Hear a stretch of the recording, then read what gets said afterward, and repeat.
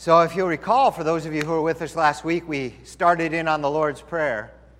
And somebody came up to me yesterday actually, and said, I'm from this faith tradition. We've been saying the Lord's Prayer our entire life. Finally, somebody taught me what it's about. Thank you. So if you've known the Lord's Prayer your whole life, but you've never really heard it taught on, you can go online and watch the video that covers the first half. We're moving into the second part of the Lord's Prayer today. But the Lord's Prayer in Matthew chapter 6 starts in verse 9. Today it's important that I give you a piece of verse 8, what happened right before the prayer. Here's what Jesus said. Your Father knows what you need before you ask Him. Then He said, pray then in this way. And I'd like you to join me. Let's put the Lord's Prayer up here, and you can join me in the Lord's Prayer. Our Father, who is in heaven, hallowed be your name. Your kingdom come, your will be done on earth as it is in heaven. Give us this day our daily bread, and forgive us our debts, as we also have forgiven our debtors. Let me hear you. And do not lead us into temptation, but deliver us from evil. For yours is the kingdom and the power and the glory forever and ever. Amen. All right, so last week was verses 9 and 10. We'll get into verse 11 today. It says, give us this day our daily bread. Why do we have to pray that? We just saw in verse 8, He already knows what we need before we even ask Him. We always think that when we pray, we're like informing God about something. Like He doesn't already know. God knows what you're going to pray tomorrow, even though you don't know. So why pray? If God knows everything we need, why do we pray? It's an interesting question. I believe we pray for a few reasons. One of which is to demonstrate and show who we depend on, who we rely on. God gives us our daily bread. It'd be good and noble and just to acknowledge that He gives us our daily bread. But here in America, most of us have our cupboards full. And it's a lot harder to pray, give us our daily bread, when we got a month's worth of food in the cupboard. Now, in a lot of places, people are praying for their daily food because they don't have their daily food, and it's real easy to pray then. But I'm dealing with Americans. We just went through Thanksgiving. We can't cram anything further into our refrigerator. So how do we pray, give us this day our daily bread, when we're doing all right? Well, there's a couple things. And the first harkens back to last week, us. We're not just praying for our tummies to be filled. We're praying for our tummies to be filled. Not everybody here has a job. Not everybody's cupboards are full. We talked a lot about us last week. We'll talk a little bit more about us later. But I think when our cupboards are full, it's a lot harder to understand that prayer, to appreciate it, to embrace it as our own. But then I started thinking, and my mind was brought back to this exact same situation where God warned the children of Israel that someday their cupboards would be full. And don't forget, here's what He said. This is Moses talking. When the Lord your God brings you into the land which He swore to your fathers, to Abraham, Isaac, and Jacob, to give you a large, beautiful cities which you did not build, houses full of good things which you did not fill, hewn out wells which you did not dig, vineyards and olive trees which you did not plant. When you have eaten and are full, then beware. Take note, lest you forget the Lord who brought you out of the land of Egypt from the house of bondage. It was real easy for them to pray as slaves. But God says, I'm bringing you into cities you don't even have to build. You're going to move into houses that already got the TVs and the VCRs and the sofas and the refrigerators and the 3-car garage. Your yard's going to be groomed and planted. Don't forget how you got it. God has given us an abundance. Don't forget who gave it to you. Every good and perfect gift comes from above. I've got a family member who's not walking with the Lord, and he got a great job recently. And I told him, God loves you. God blessed you with that job. he may not honor God for that. So I wanted to remind him that even though he doesn't walk with God, God still loves him, and God still gave him that job. So maybe your cupboards are full, but they're full because God stuffed them for you. You're saying, but I work hard, but God gave you the job and the health and the ability to work hard and let you be born in a country that's only got 10% unemployment when in other parts of the world is 90% in some places. We're doing great to thank God. So God wanted to warn the children of Israel never to forget him. And he set all this stuff into motion so that they wouldn't forget. Not just that he exists, but that he's active, he's involved, and that he's done things for us. Fills our cupboards. And he gave them all these practices, like 3 times a year, go to Jerusalem and celebrate a feast of Thanksgiving. In your houses, do this. On your clothes, do that. So I'm going to share with you 3 things that God gave the children of Israel so they would never forget. I'm just giving you 3 out of scores. And they all come from one set of scriptures, Deuteronomy chapter 6. Starts off, "Hear, O Israel, the Lord our God, the Lord is one." Hear, O Israel. Listen, pay attention to what I'm going to say. "You shall love the Lord your God with all your heart, and with all your soul, and with all your strength." And here's where it starts getting interesting. "These words which I command you today shall be in your heart. You shall teach them diligently to your children. You shall talk of them when you sit in your house, when you walk by the way, when you lie down, and when you rise up. You shall bind them as a sign on your hand, and they shall be as frontlets between your eyes. And you shall write them on the doorposts of your gates. You shall bind them or wrap them on your hand and as frontlets between your eyes." In just a minute, I'm going to show you something that will fulfill that. But before I do, I want to hit the first one. Can't wait to take these out, by the way. "You shall teach them diligently to your children. When you lie, when you stand, when you walk, when you sleep, when you get up." Basically, all the time. How do we not forget God? By always talking about God. It's that simple. So you're walking down the street one day, and you see a bumper sticker. And it's some nasty bumper sticker that says something ungodly or stupid. It's a teachable moment. You're walking down the street, you see a fish. You know what that fish means? "No, Dad, why do they got a fish on their bumper sticker?" That means they believe in God. They love Jesus. Supposedly, anyway, that's what it means. Don't know these people. Maybe they do, maybe they don't. Let me tell you, some people say they believe in God, and they act all religious, but they'll treat you poorly. You can't just trust somebody because they say they believe in God. Teachable moment. Bumper sticker. Bumper stickers will help. Driving down the street, and you see all sorts of statements on bumper stickers. Walking through the mall. It's Halloween time. Gruesome faces up in the window. Bloody mask. Hate those things. Teachable moment. Why do you think these people like this? Why do you think these people do this? Well, let me tell you what this holiday is about. Back in the old days, teachable moment. When you're walking by the way, when you get up, when you lie down. If we teach our children always about God, not only will they not forget about God, but we won't forget about God. By the way, maybe you don't have children. Teach mine. Teach theirs. We're always looking for kind-hearted people who love God to teach our children. Pray for those who run Kids Connection, the nursery, and Sunbeams. Support and encourage them. But don't rely upon them to educate your children. That's your job. They help, and praise God for them helping.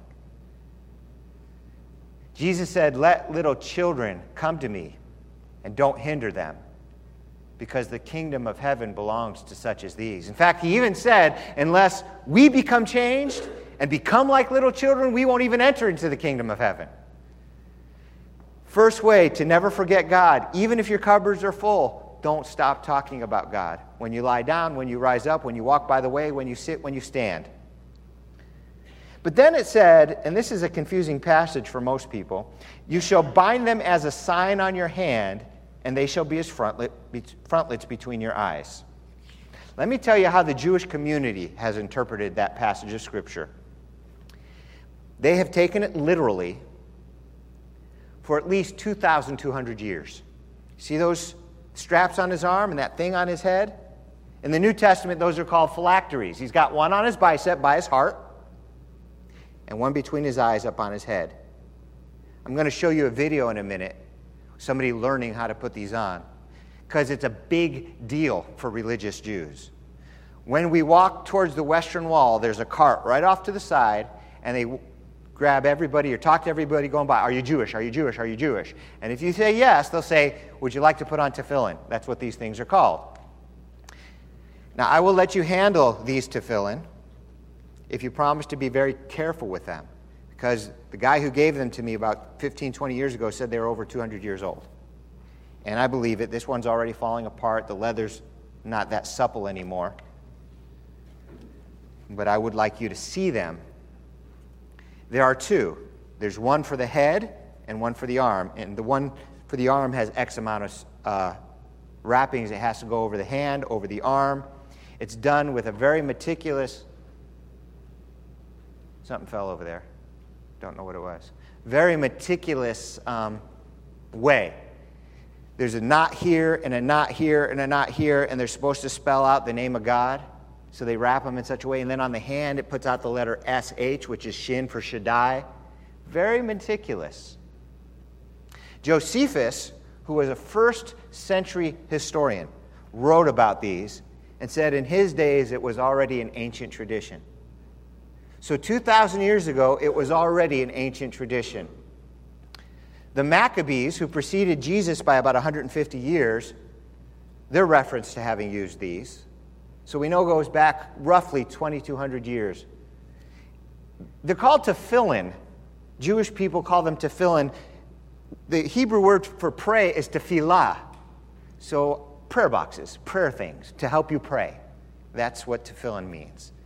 But in the New Testament, they're called phylacteries. Phylacteries based on a Greek word that really means almost like amulet or charm. So there's a school of thought that says some people wore these to ward off bad magic. They were superstitious when they put them on. I don't doubt that some people did do that. But that's not the point of them. The point of them is to remember God. Bind them on your arm as frontlets between your eyes. Now, I don't think that's really what Moses meant. I think it was a figure of speech. But nevertheless, that's a tradition that goes back 2,200 years to fulfill that. They're used during morning prayers, but not on the Sabbath. There's certain prayers that are said with it. Let me just show you the video so you can get an idea. By the way, before you play that video, you're going to see just a guy who came by to the Western Wall, somebody grabbed him and showing him how to put on the things. In the background, during part of that video, you're going to see a guy walking backwards. That's just a bonus that I want to point out for you, because he doesn't want to turn his back on the wall. They go to that wall to pray to God. That represents God's presence, and they just back away from it. So let's take a look at the video. You righty or lefty? Lefty? Okay, we're going to learn how to put on tefillin. Because you're lefty, you need your right hand. Right hand is the weak hand. It's reading like you should put it in the weak hand. Because in Torah say yadcha. Yadcha in Hebrew, saying in English is to mean like the weak hand. Now you say the bracha, Baruch Ata Adonai Eloheinu Melech haolam Asher kiddushanu b'mitzvotav v'tzivanu la'aniach tefillin. Amen. See that? We got 3 straps. Make sure you know the knot is close to the heart. We got 1 strap connecting between the bicep and the forearm. And we're going to have 7 straps continuously.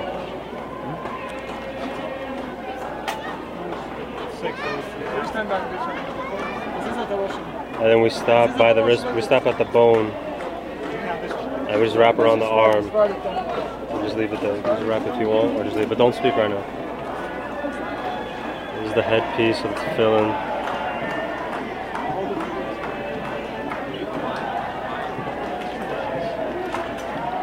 Make sure when you put it on top, it has to go above the hairline. And the knot goes right behind the head. We're going to go back to the handpiece. I'm going to do 3 straps on the middle finger. You want some picture, can you take some picture? Yeah, I got it. You can kill it now. You just keep wrapping around. I think we got the general idea.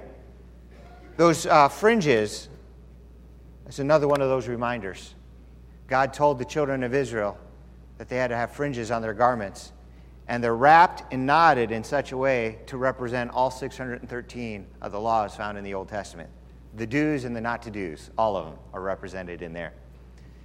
The idea is, don't forget, when you walked in, if you came in through our main door, we share this building with Congregation Beth Sar Shalom. One of the first things we did is we put a mezuzah on the door.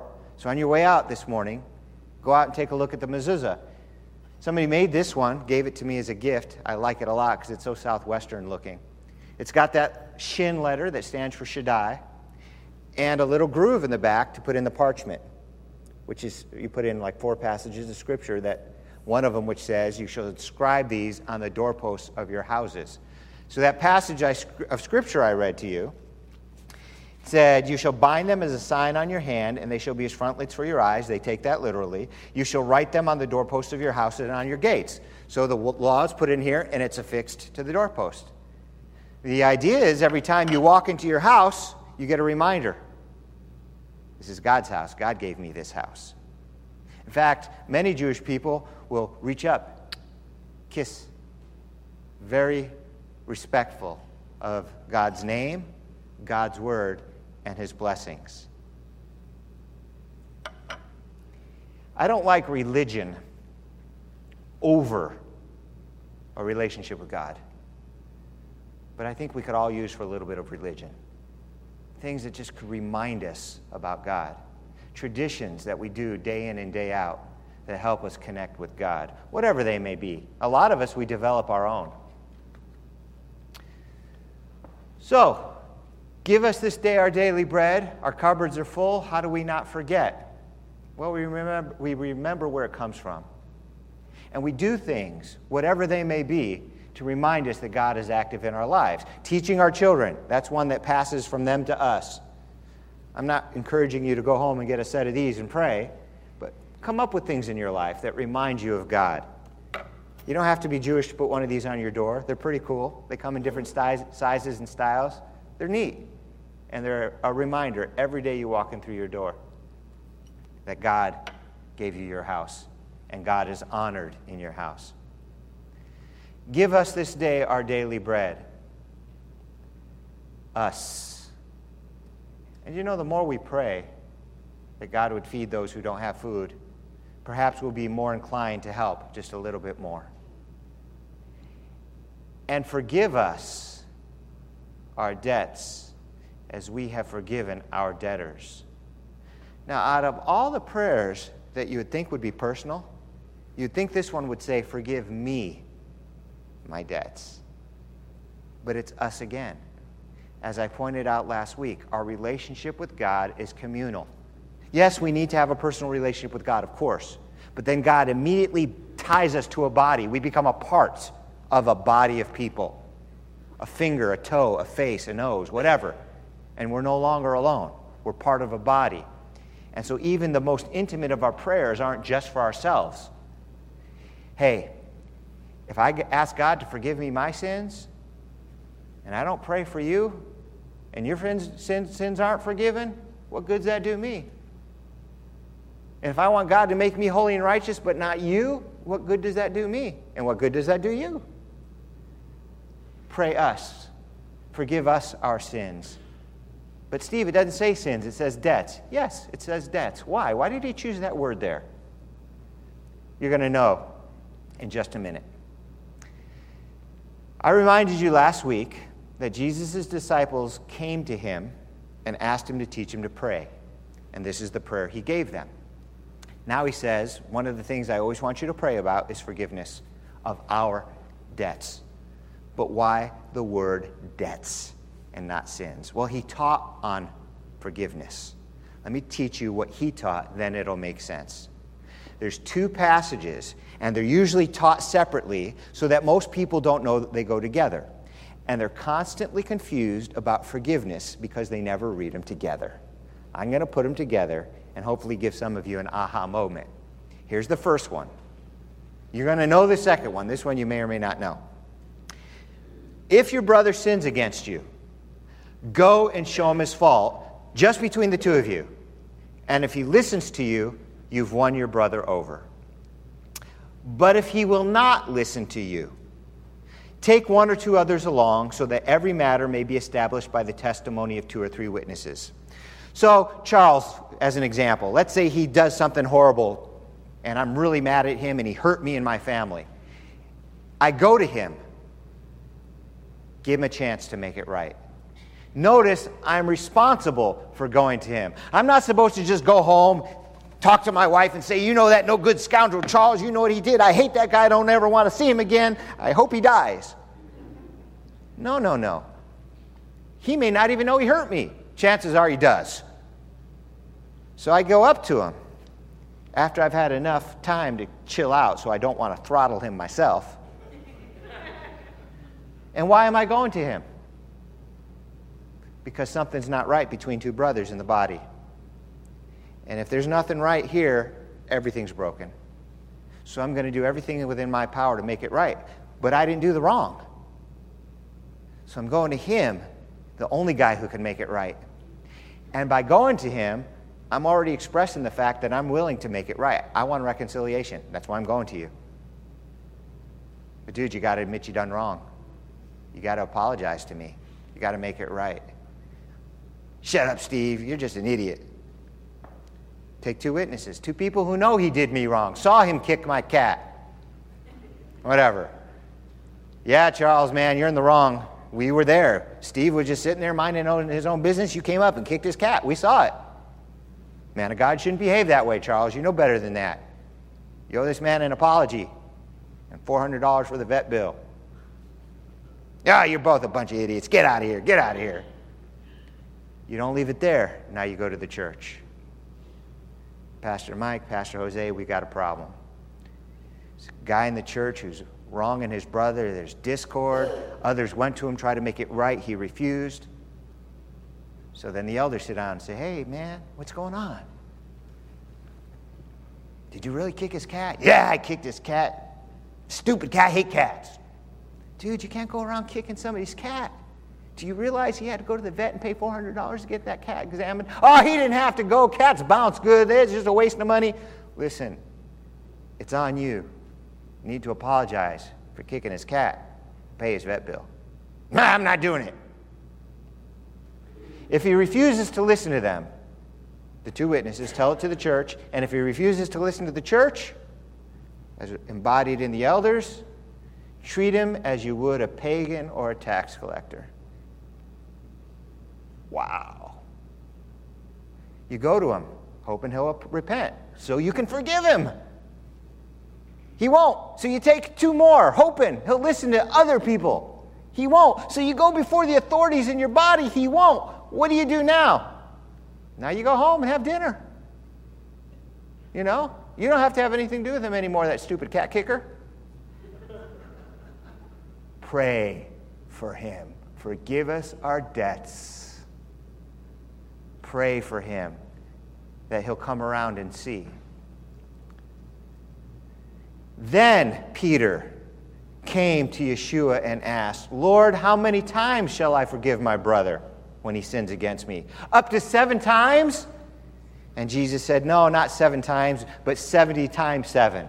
The NIV says 77, but all the others say 70 times 7. Obviously, he's not giving him a number so that you can keep score. And as soon as he hits that number, you're done. The idea is, if somebody comes to you repentant, there's never a time when you turn them away, ever. A repentant person is always to be forgiven. So he tells a story. Therefore, the kingdom of heaven is like a king who wanted to settle accounts with his servants. As he began the settlement, a man who owed him 10,000 talents was brought to him. If they put that into modern English, A man came to him who owed him billions and billions and billions of dollars. So obviously he's telling a parable. Nobody owes that kind of money. I mean, this is more money than the entire economy of a big country. But the idea is, this man owes a debt he cannot possibly pay back. And he goes to the guy he owes it to, and he falls down on his knees and says, please be patient with me. I promise I'll pay it all back. Because the guy was going to sell his wife, his children, his estate to recoup some of his losses. And the guy begs him, please don't. I'll make it good, I promise. And the master had compassion on him. He just said, you know what? Forget about it. Debt-free. You don't owe me a penny. I'm forgiving you the whole thing. Have a nice day. Wow. So this guy leaves from there, and he finds somebody that owes him like a couple $100. And he grabs him by the throat and starts strangling him. Pay me what you owe me. Well, some people who saw him just get his huge debt forgiven now see this, and they go and tell the guy, did you know what your servant just did? You just forgave him billions and billions of dollars. This guy owes him a couple $100. He strangled him, threw him into debtor's prison. So the master summoned the servant back and said, is what I just heard about you true? Did I just forgive you billions and billions of dollars? And you strangled this guy because he owed you a few $100 and you threw him in a prison? You are evil. Listen to the words of Jesus. In anger, his master turned him over to the jailers to be tortured until he should pay back all that he owed. This is how my heavenly Father will treat each of you unless you forgive your brother from your heart. Whoa. See, we all focus in on the forgiveness part, but we miss the top part with the discipline and the bottom part of the failure to forgive. Well, why is Jesus so keen on that kind of forgiveness? Well, if the story offended you, you know. It's just not right that this guy went and grabbed this guy by the throat and demanded his chump change when he was just forgiven billions of dollars. It's just not right. God is the master.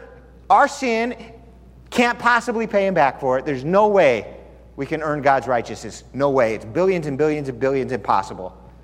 So in Jesus, he just says, repent and I'll forgive you. Free.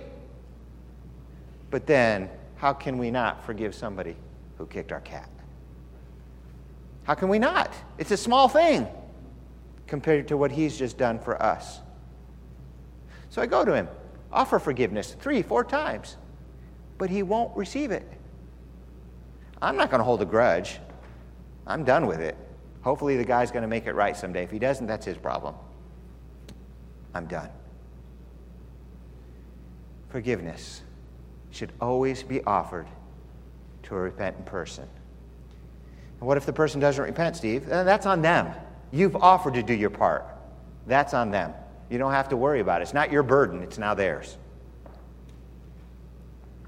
Matthew chapter 6, verse 12 says, and forgive us our debts as we forgive our debtors. And then it says, and do not lead us into temptation. That's us again. Do not lead us into temptation, but deliver us from evil. For yours is the kingdom and the power and the glory forever. Amen. Lead us not into temptation.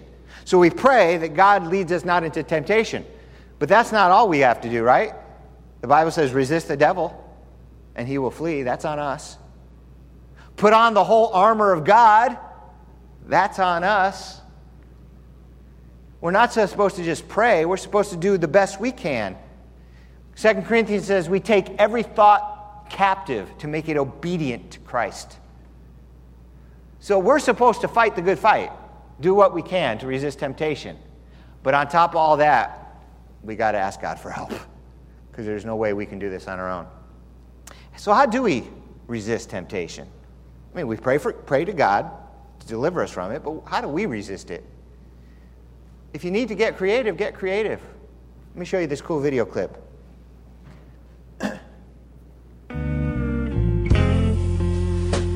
Here we are, together all alone,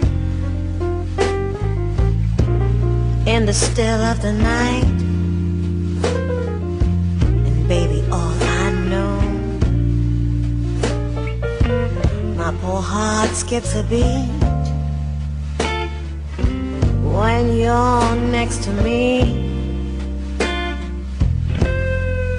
In the still of the night,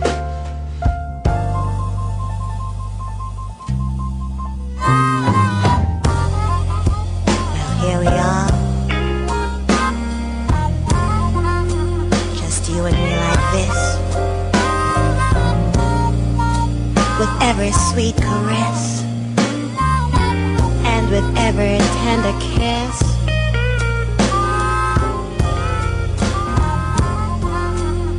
You and me like this. All right, that's good. With every sweet